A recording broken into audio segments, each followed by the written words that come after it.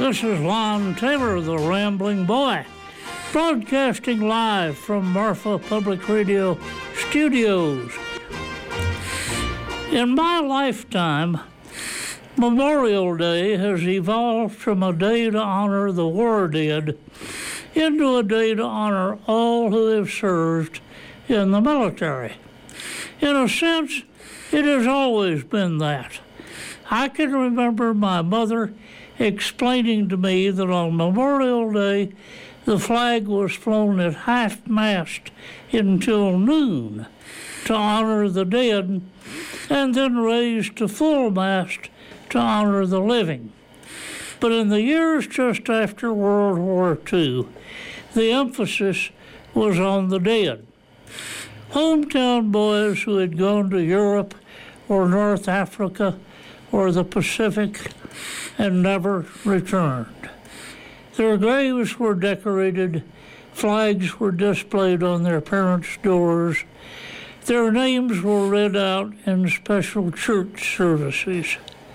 Those who came back, even those with medals, were considered to have done their jobs manfully and well, but they were not especially honored on Memorial Day. Most of those veterans were ordinary men who did what they had to do in tight spots, and many of them became heroes by doing it. But their courage and the examples they set were seldom mentioned on Memorial Day. That is why I think it is appropriate today to talk about Edward Monroe Slack, a Marfa boy who, as a B-17 pilot in North Africa, was awarded the Distinguished Flying Cross and an Air Medal with 8 oak leaf clusters, and came home alive. Monroe Slack, as he was known all of his life, was the son of Marfa's optometrist, also named Monroe Slack.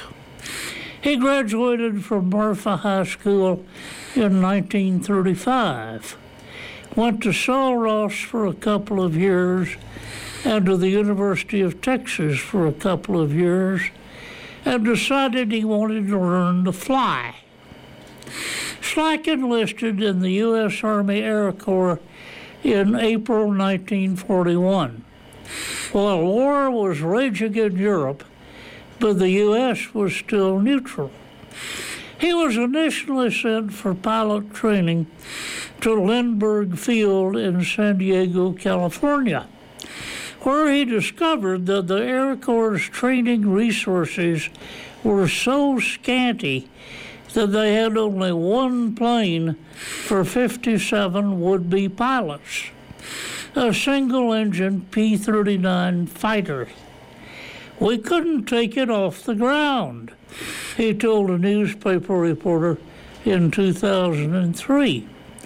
"We were allowed to get in the cockpit and take it down the runway, then pull off and return to the flight line, where another pilot would do the same.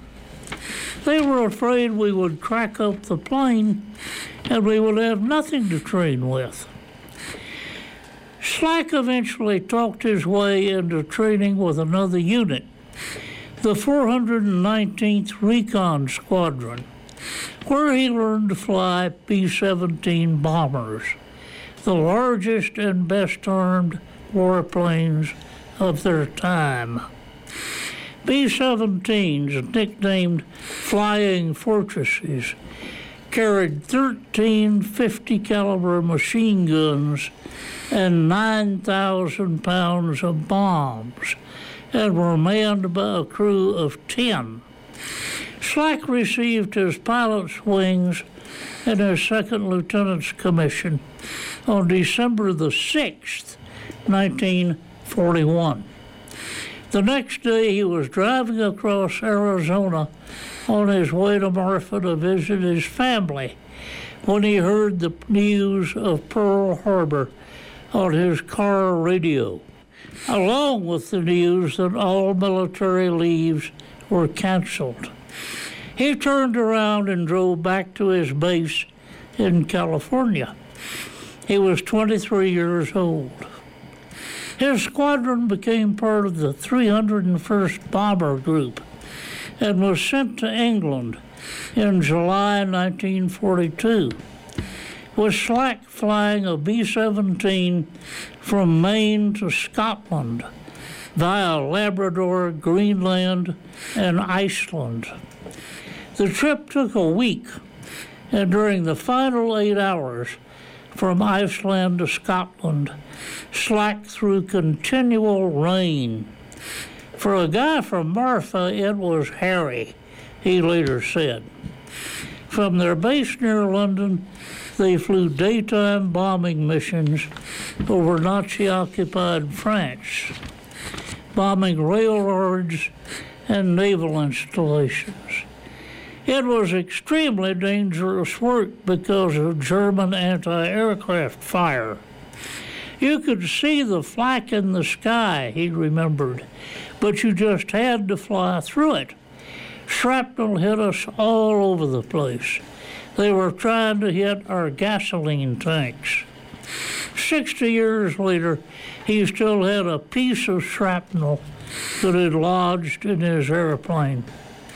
On October 10, 1942, Slack's parents in Marfa were notified by the War Department that their son had participated in the largest daytime bombing raid of the war and returned safely to his base in England.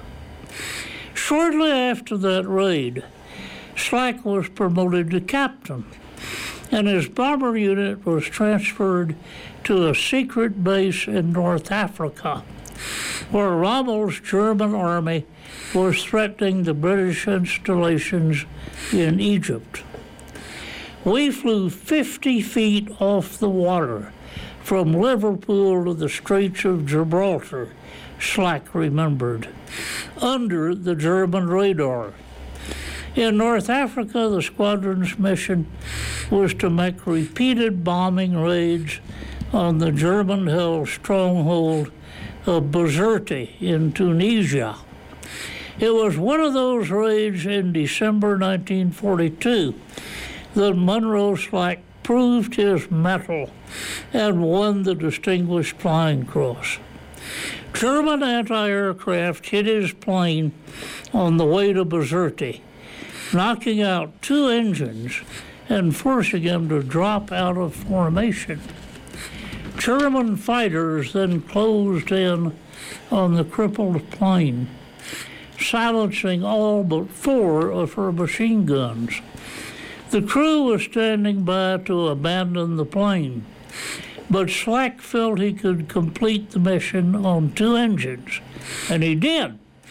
He caught up with his formation and flew 600 miles to drop his bombs on Bizerte and returned safely to base. His citation commends not only his coolness and high courage, but also his consummate mastery of his plane. Slack later said that he was used to the idea that he might be killed, but he didn't want his crew to bail out and be taken prisoners.